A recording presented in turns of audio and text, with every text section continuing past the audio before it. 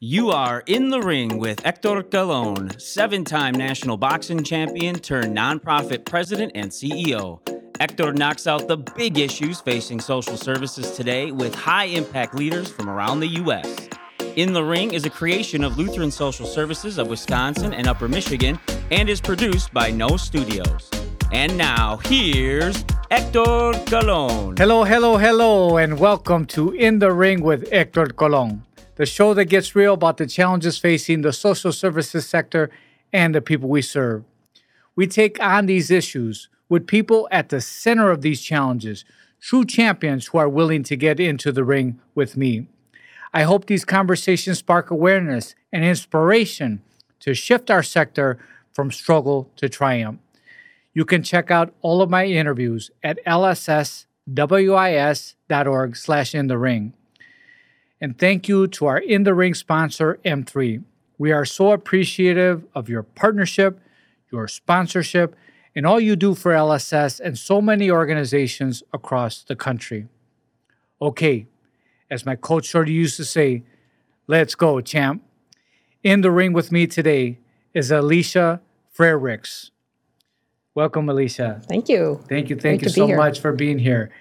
Just a little bit about Alesia. She's the current president and CEO of Lutheran Services in America.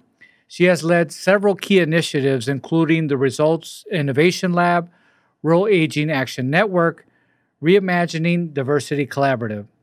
Prior to LSA, Lutheran Services in America, she funded and led independent consulting practice for 10 years, provided strategic management support for nonprofit executives. She serves on several national boards, including Thriving Charitable Impact and Investing. She's also served on multiple ministry boards, including Southeast Ministry, which really brought Alesia to Lutheran Services in America. You know, I've had the privilege to know Alesia for 6 years now, being part of the Lutheran Services in America network, and I can tell you she's humble, she's a great leader, and she's a great person, and I'm proud to call you my friend. Hector, thank you so much for the opportunity to be in the ring with you. It's quite an honor and a privilege. And, your commitment to innovation and influencing the broad-scale change that we need is so admirable. You really do a great job of making the world a better place. So thank you for all that you do. And really, the best part of my job is getting to work with leaders like you. So thank you for this opportunity. Thank you so much. I'm looking forward to us being in the ring. Okay, champ, yes. Are you ready for round one? Yes. So, Alesia, could you share with us a little bit about the ministry of Lutheran Services in America? Right. Well, Lutheran Services in America is a large community. We have over 300 members, like Lutheran Social Services of Wisconsin, working to really advance health and opportunity for all. And when we say all, we mean all. And when we say health, we think of health in the broadest sense, mind, body, and spirit, right? Those social determinants of health, access to food and nutrition, housing, behavioral health needs, and of course, healthcare. Our members are all founded in the Lutheran shared faith tradition of service and community, and we work with all different peoples from all different walks of life. So think strengthening families in times of crisis, older adults and supporting them as they age with independence and dignity, and really helping develop pathways for employment and other supports for people with intellectual and developmental disabilities, as including and also new Americans and returning citizens and others. So we have a big reach where those 300 organizations are in over 1,400 communities across the country, working with 1 in 50 people living in America every year, and having really producing over $26 billion worth of services every year. You know, that's incredible. 1 in 50 people in America is served through this network, which is really powerful. And I could share with you that I'm so honored to be part of this network. There are people in this network that are so humble and really want to work really hard to improve our sector. So I think you guys do an outstanding job. And the individuals that are involved in your network are outstanding, and I'm very proud to be a part of that. So the next question I want to ask is, how have you expanded your mission in your first year? You've been 1 year. You've worked for Lutheran Services in America for some time, but now you just stepped up. We had Charlotte, who's the previous CEO, in the ring with me before. So happy to have you, and just share a little bit about your first year and how you're looking to expand the ministry. Right. Well, just a little bit about Lutheran Services in America is the national office. We bring together change leaders like you from both the private and the public sector. We bring together providers, policymakers, academia, philanthropy, healthcare, and other folks that are really in the sector together and really looking to address some of our country's and our community's most challenging issues like child welfare, housing insecurity, and others. So in my first year at the job, I think one of the things that we really did was, and part of our strategy is really stepping in and assuming the responsibility and the charge that goes with being such a large faith-based network and the responsibility that we are part of the change that we want to see and really leaning into that role and claiming that and asking ourselves as one of the largest faith-based provider communities in the country, what do we do? How do we become part of the change that we want to see? So that's kind of a core anchor to what we do. I think the other piece is really creating these learning communities that we talked about where we're bringing together change leaders from across the sector to really advance change in critical issues in the community. And then really building on our proven model of success by talking about the ways that we can really contribute to the broader body of evidence. How can we accumulate the data to really understand what works and why, and then make adjustments? Really thinking about scale and replication and the ripple effect. We call it how do we get things out of sort of the learning community into other broader communities? And then really leaning into our advocacy role. We're right on Capitol Hill. And I think the voice of one of the largest faith-based networks in the country is an important voice, and it's really important for us to hold, the people that we work with front and center of that conversation. Yeah, thank you so much for all of that, especially the advocacy with us in our network serving 1 in 50 Americans. There's a powerful voice behind that. So thank you so much for your voice, and you're an effective leader. And so people listen to you. So on behalf of our network, I appreciate you for that. And I also appreciate the fact of how you get us together. You do a very good CEO summit with great presentations, thought leaders. We're all learning. And so together we're on this learning journey. We want to be better, and we can do it together. And I know you really help us bridge that. So thank you. So the next question is, what policies and practices need to change for children and families for them to thrive? Right. And that's one of the core areas that we're really focused on. We're organized around what we call a terrible truth, which is that over 79% of children that are removed from their families are removed for neglect, not abuse. And neglect is most often a symptom of poverty. They don't have their families don't have access to safe and stable housing. There may be some behavioral health or crisis needs that go unmet. They can't get to school on time because of transportation or health care. And so we're a national network, and we ask ourselves in our learning community is, what will it take to change this terrible truth? Because the other piece is not only do we, remove poor children from their families most frequently, but we have an inherent bias in removing Black and brown children, and there's an even higher level of kids that are removed. So we ask ourselves, what are we doing to contribute to this terrible truth as providers in our organizations? What do we need to change, right? And so we do that exploration in the lab. We bring in technical assistants, coaches, bring in data, and really look at our practices and policies and what needs to change in the work that we do. How do we bring that into our organization and then into our communities, and that change into a national and a state level? And through that work, there's been some real policy focus. So one of the policies is really putting resources towards prevention as opposed to intervention, that it's really important to stabilize families in crisis so kids don't have to be removed. And so really focusing on some of those broader issues, shifting funding. A lot of kids in foster care are on Medicaid, and being able to shift that funding to before they are placed in foster care is really key priority for us. Another area of priority is really focusing on lived expertise and bringing that into the room. And then finally, workforce. It's a common theme throughout all the work that we do is, how do we attract, retain, and advance a workforce that can really support the communities as they need to. I just have to reiterate this statistic that you shared. 79% of families are separated due to neglect. not to abuse. And that's really unfortunate. And to your point, these are individuals and families that need support. And they have their own challenges. And if we could support them, that broader social determinants of health, which we'll get into a little bit later, that's going to help them and ultimately help their children. And you are correct about we need to move more upstream and have more prevention.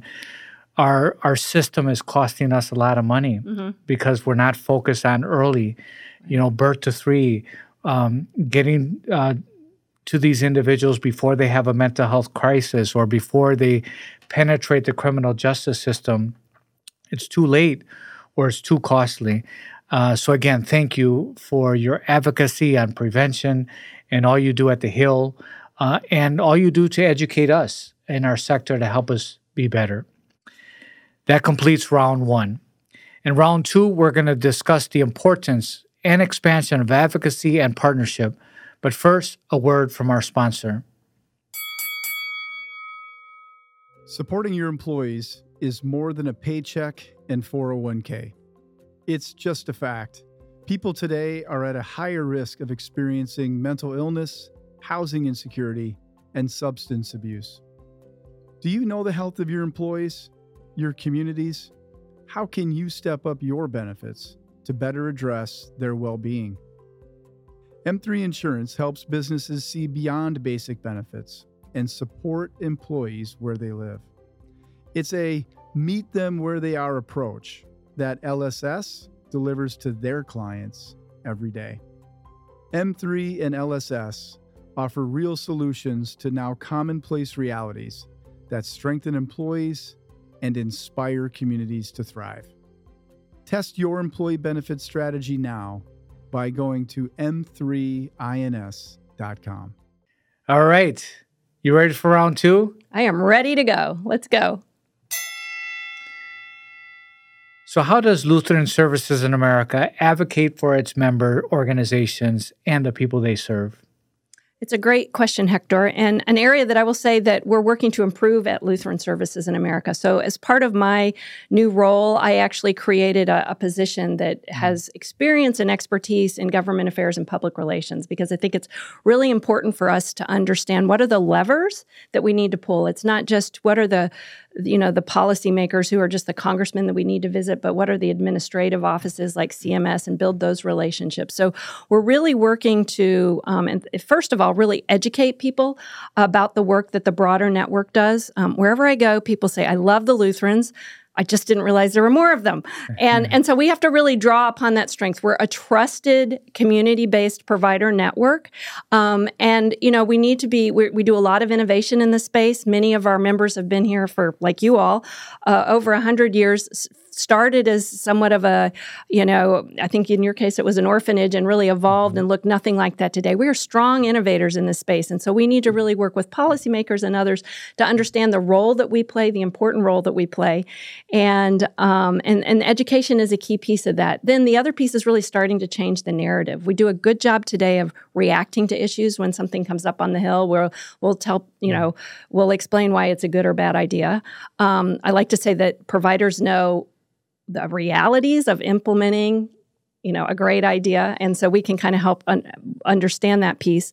But we really need to start driving the narrative in the conversation instead of reacting, really controlling some of the things that we talked about, the power of prevention and why funds need to be shifted.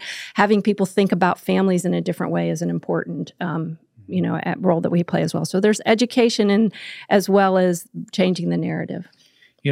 That's so important to be proactive and to kind of lead the discussion and not just wait for something to come and then us say, hey, we oppose this bill, or hey, this is a bad idea. We want to make sure that we're more proactive, sharing why it makes sense for prevention, and do things in a holistic way in which we know focusing on the social determinants of health that is going to really make a true difference in the lives of the people we serve. So thank you for that. Want to go into the Innovation Lab. We are so proud that we are part of your Innovation Lab, and with our school center mental health program that we've talked a lot about before in other episodes here, but taking the broader social determinants of health and knowing that, if somebody doesn't have an affordable house, it's not safe, they don't have transportation, medical, all of these things, the better we address that, the more healthy they're going to be as people. So thank you. We're a part of that innovation lab. So why don't you tell the audience a little bit more about the purpose and how do you measure success in the innovation lab? Right. And I love the story of the partnership that we have with your organization in the lab. We like to say change doesn't happen in a day, and your organization has really been involved in the lab since its inception for the last 6 years. And what we really do in the lab is look at the challenges in our community and what is bringing us to, what are the challenges for families in crisis. And one of the great things that your team did was through that school-based mental health program and a lot of the conversations that we had going on in the lab about the broader community needs really identified, to my understanding, the housing crisis and the need for stable housing for families in your community. And I think through the lab and the coaching and the peer leadership really helped your team start to develop an understanding and a strategy really to start to engage community partners. Because I think that's another really important thing about the lab is we don't do this by ourselves, right? A large part of this is really that compelling narrative of engaging other partners. Because when communities support the work that we're doing, that's when lasting change happens. And so, I think that in your case, bringing in my understanding is over 900 families were connected to housing resources last year in the work in the lab. In another example, we had a wraparound model where 95% of the families that were at risk of being separated in 6 months are still together. And that really shows the power of those preventative services. So we work to collect that data. We measure it in terms of impact to families, number of leaders and communities involved. And we're really working to build out, like I said, that body of evidence so we can create a compelling narrative with different case studies of what are the different solutions in communities that are needed. Again, thank you so much for bringing forth that thought leadership, but also just bringing us together to be able to do something that is great where we all can learn and replicate in our respective states. So again, so proud to be a part of that. And I just would like to say, coming from the for-profit, they do a lot of investment in leadership development. And it's almost a luxury that we have a hard time affording in the nonprofit sector. And I think that that's one of our critical components of the lab is there are no easy answers. This isn't where you read a book and then go back and say, Hector, I know how to do this now.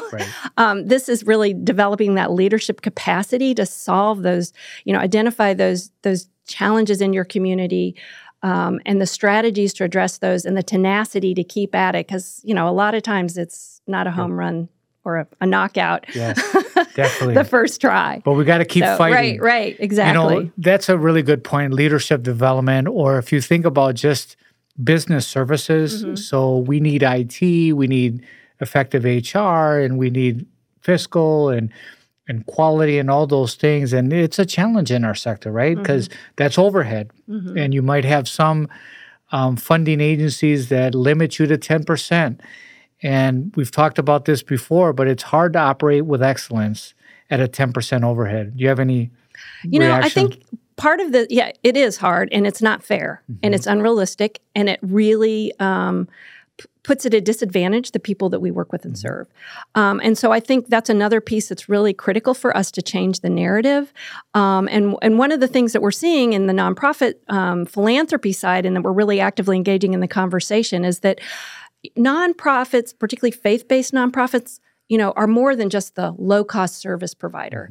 We play a real role in connecting community and mobilizing communities, and really a critical role in the pluralism of a democracy. And so I think it's important for us to really drive that narrative with government, with philanthropy and others, that this isn't like gravy you're giving us. This is helping us meet the needs of the people in the community, and it's another role that the national office has. So Chapin Hall recently shared findings from your sustainability toolkit. Can you tell us more?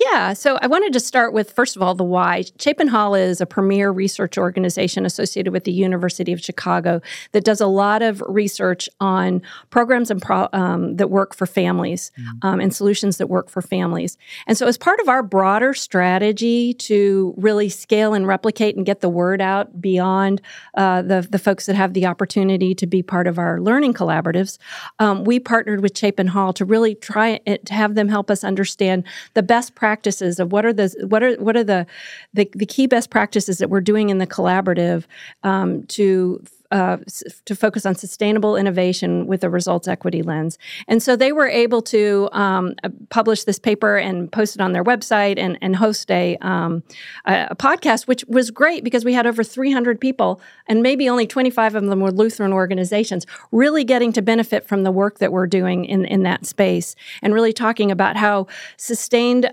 innovation is more than just funding streams. It's the key things that we've been talking about. It's a focus on innovation. It's workforce strategies, it's partnerships in the community, and several other factors. And so really excited to have that partnership, get that word out to others beyond our community, and then really build on that as we go forward. Thank you. I continue to look forward to learning more about that as this year unfolds. I just want to talk a little bit about the partnership with the church. Yeah.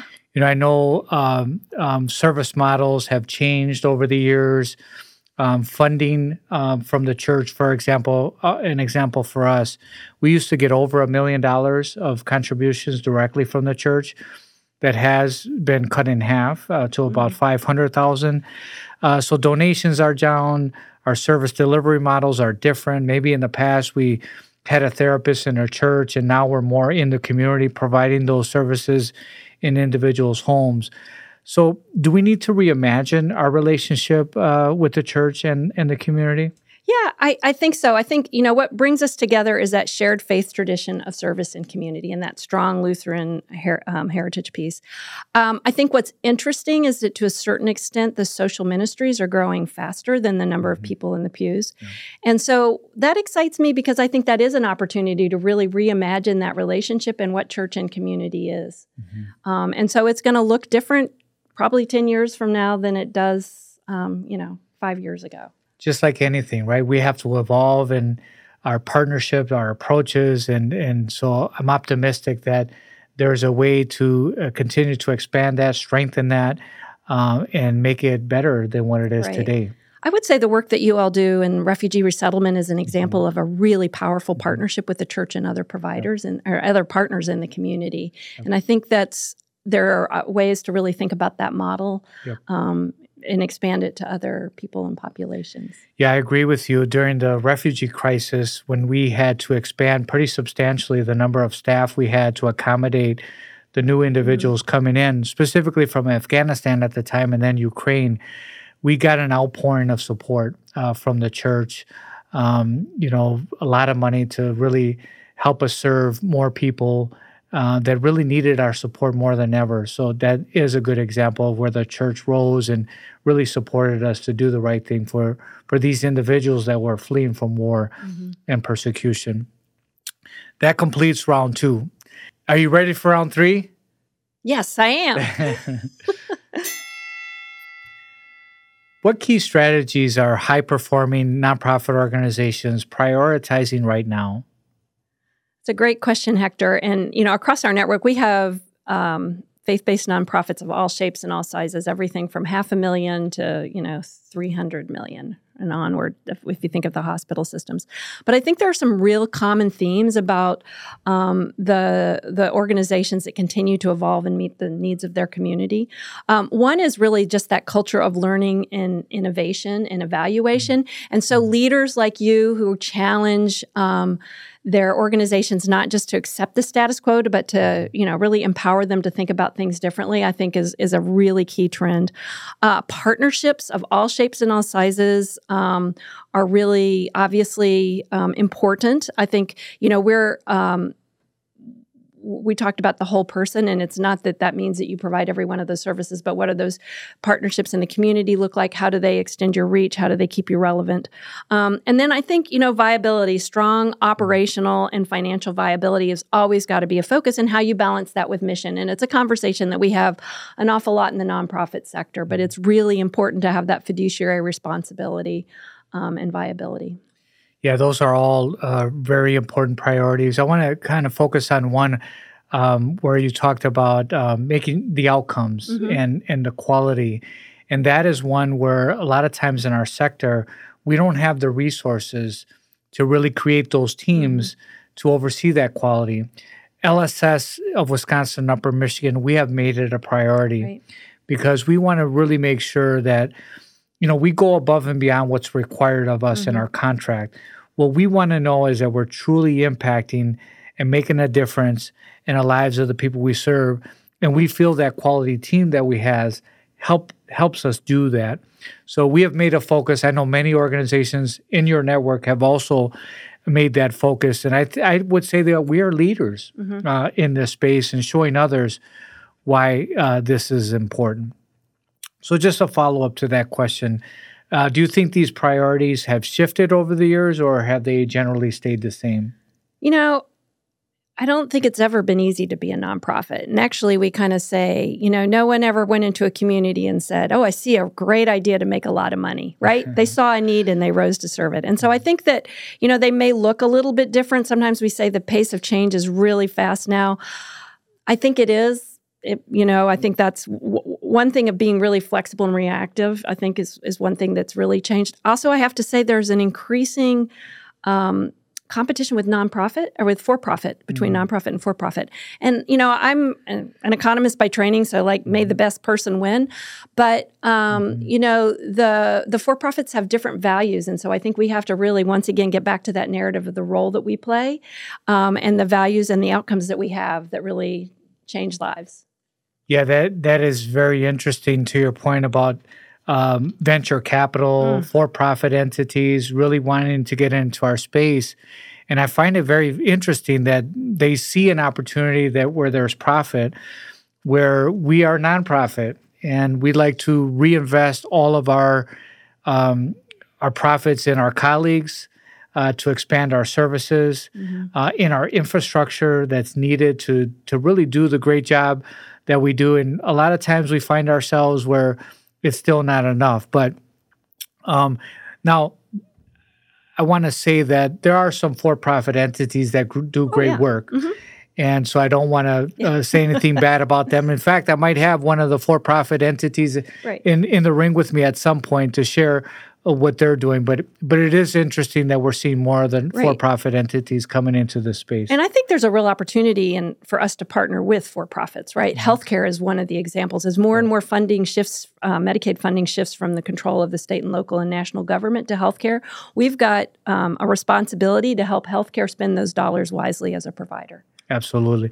So relating to some of the priorities that we just talked about, how is Lutheran Services in America supporting these priorities? Right. So in our learning communities, I think we really focus on, like you talked about, what is the data we need? What are the innovations? Sharing and replicating innovations is really key. Really focusing on the innovative forward-thinking ideas. So at the CEO Summit every year, we really try and talk about the broader trends that are coming. And then the other thing is just kind of creating this peer network at the ready so that as things come up, we can mobilize around critical issues. We can support leaders together. And I think those are some of the key ways to really strengthen our sector as we continue to look forward. Again, I appreciate that very much. And yeah, I do see you as nimble and ready and willing to support and help. So on behalf of our network and LSS of Wisconsin and Upper Michigan, thank you for that. So what's missing? Any other areas that organizations like LSS should be focused on, and why? Yeah, so I've been thinking a lot about technology lately, and we've got pockets of it across the network, particularly in the seniors in the hospital space. They've got robots delivering medicine and meals, and all of that's great things. I recently saw a study about artificial intelligence and the fact that 94% of for-profit executives are thinking about ways to work it in, and about 24% in nonprofit executives. And this was actually an article written by a man named Nathan Chappell, who's in the nonprofit space, saying, we should invest that time as nonprofits because his theory is it will make some of the work that we do much more efficient.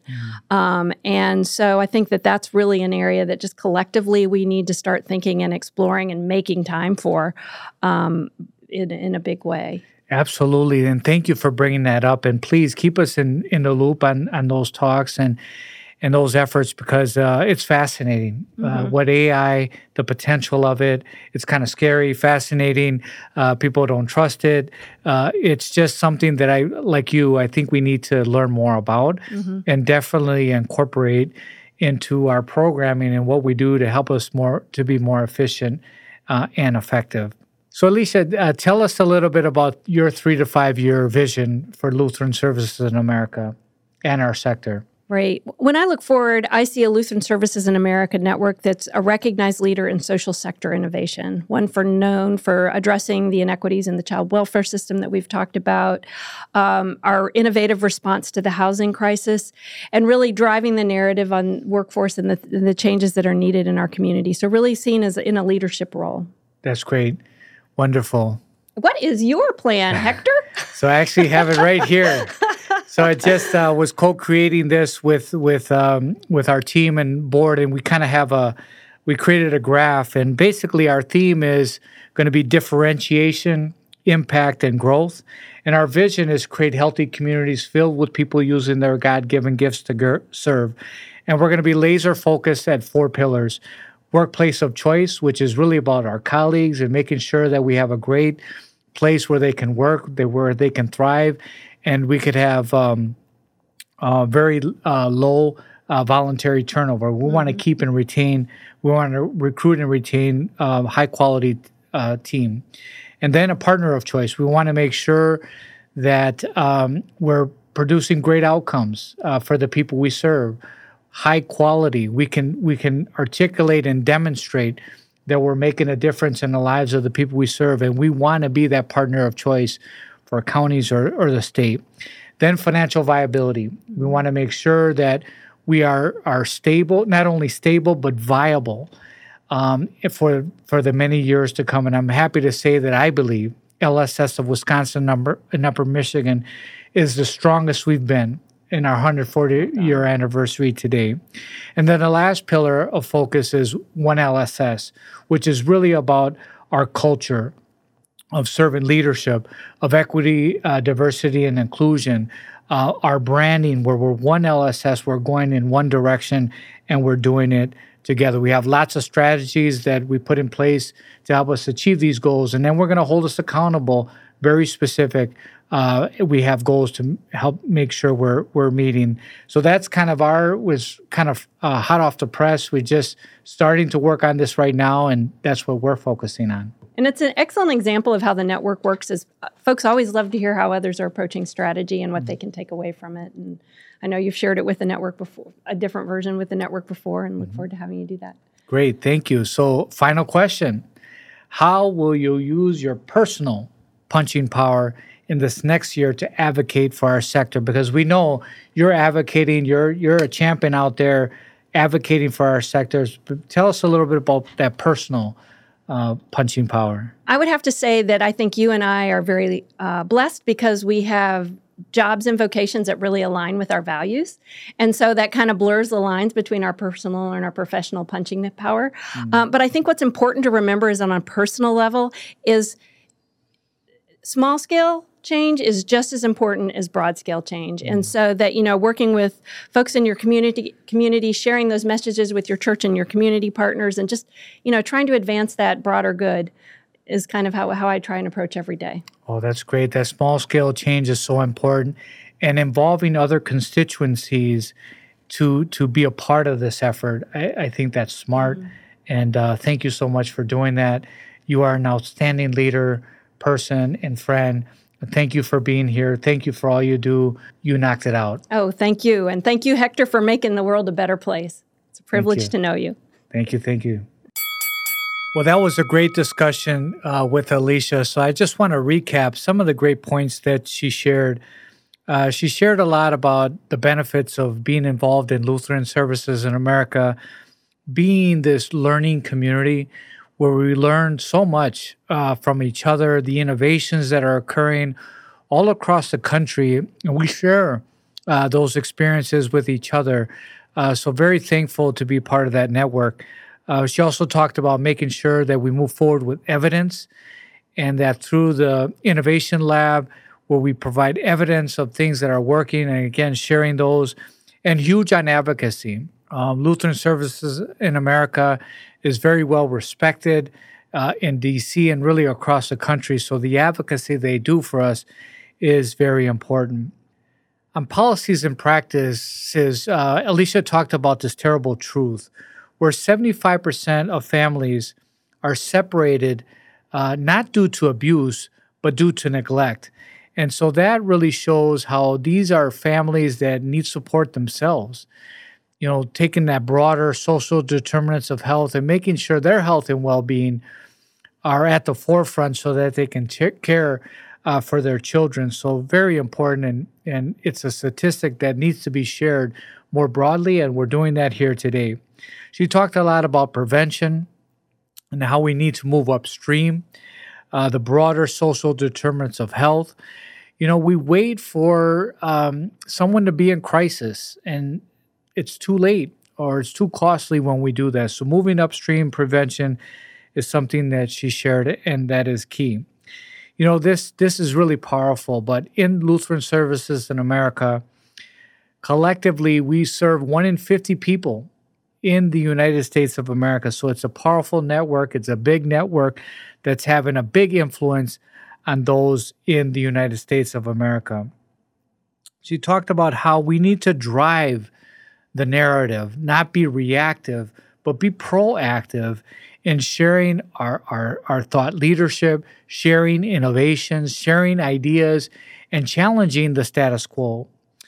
We talked a little bit about how we do that through the Innovation Lab and providing that body of evidence, those results and those outcomes, so that we can share that across the masses. You know, she mentioned about our school center mental health program that we have launched here in Milwaukee, Wisconsin, at Lutheran Social Services in America. We talked specifically relating to housing needs. As a result of this program, we determined and learned that there was a housing need amongst the families that we were serving. And we have provided actually 900 families with better housing as a result of these efforts. So we talked a little bit about business services and where there are certain funders that cap business services at 10%. It's really hard to operate with excellence with 10% overhead. You need fiscal, HR, and quality and IT in order to operate with excellence. And I know the for-profit industry can't operate with excellence with that 10%. So hopefully this is a big part of why we're doing this here today. We want to advocate for that to change. We need more business services, not less, to operate with excellence. We're not the low-cost provider. We want to be the high-quality provider that's demonstrating good outcomes for the people that we serve. We talked a little bit about how the for-profit sector is getting into this space, and venture capital, of all people, is getting into this space because they see opportunities to make money, to earn a profit. Well, we're nonprofit, and if there is a profit, we like to reinvest those services, those dollars into our colleagues to make sure that they're paid commensurate to the value they provide. Reinvest those profits into our business services, our IT platforms, and future AI, so that, again, we can operate with excellence. Speaking of AI, she mentioned that 94% of the for-profit sector is embracing AI into their strategy, when only 24% of the nonprofit sector is embracing this. So I think that this is an opportunity for us, our sector, just as it is for the for-profit sector. So at LSS of Wisconsin and Upper Michigan, we are trying to learn about this, and we do want to embed this into our strategy. We talked about how while the church has been decreasing in numbers and contributions, social ministry is growing faster than people in the pews. And so how do we reimagine our relationship with the church to factor that into our strategy? So that is something that we want to do. And the last point I want to make that she shared is that small-scale change is as important as broad-scale change. We always won't win on the big ideas, the broad-scale change, but those little incremental changes, those incremental initiatives that we could show progress is something that we have to pay attention to. So I want to thank Alesia once again for being in the ring with me today. As always, you can find out about all of our interviews on our website at lsswis.org/inthering. Subscribe on YouTube and follow us on Twitter and LinkedIn so you don't miss any of these important conversations in the future. Thank you to our In the Ring sponsor, M3. Con mucho cariño, with much affection. Bye.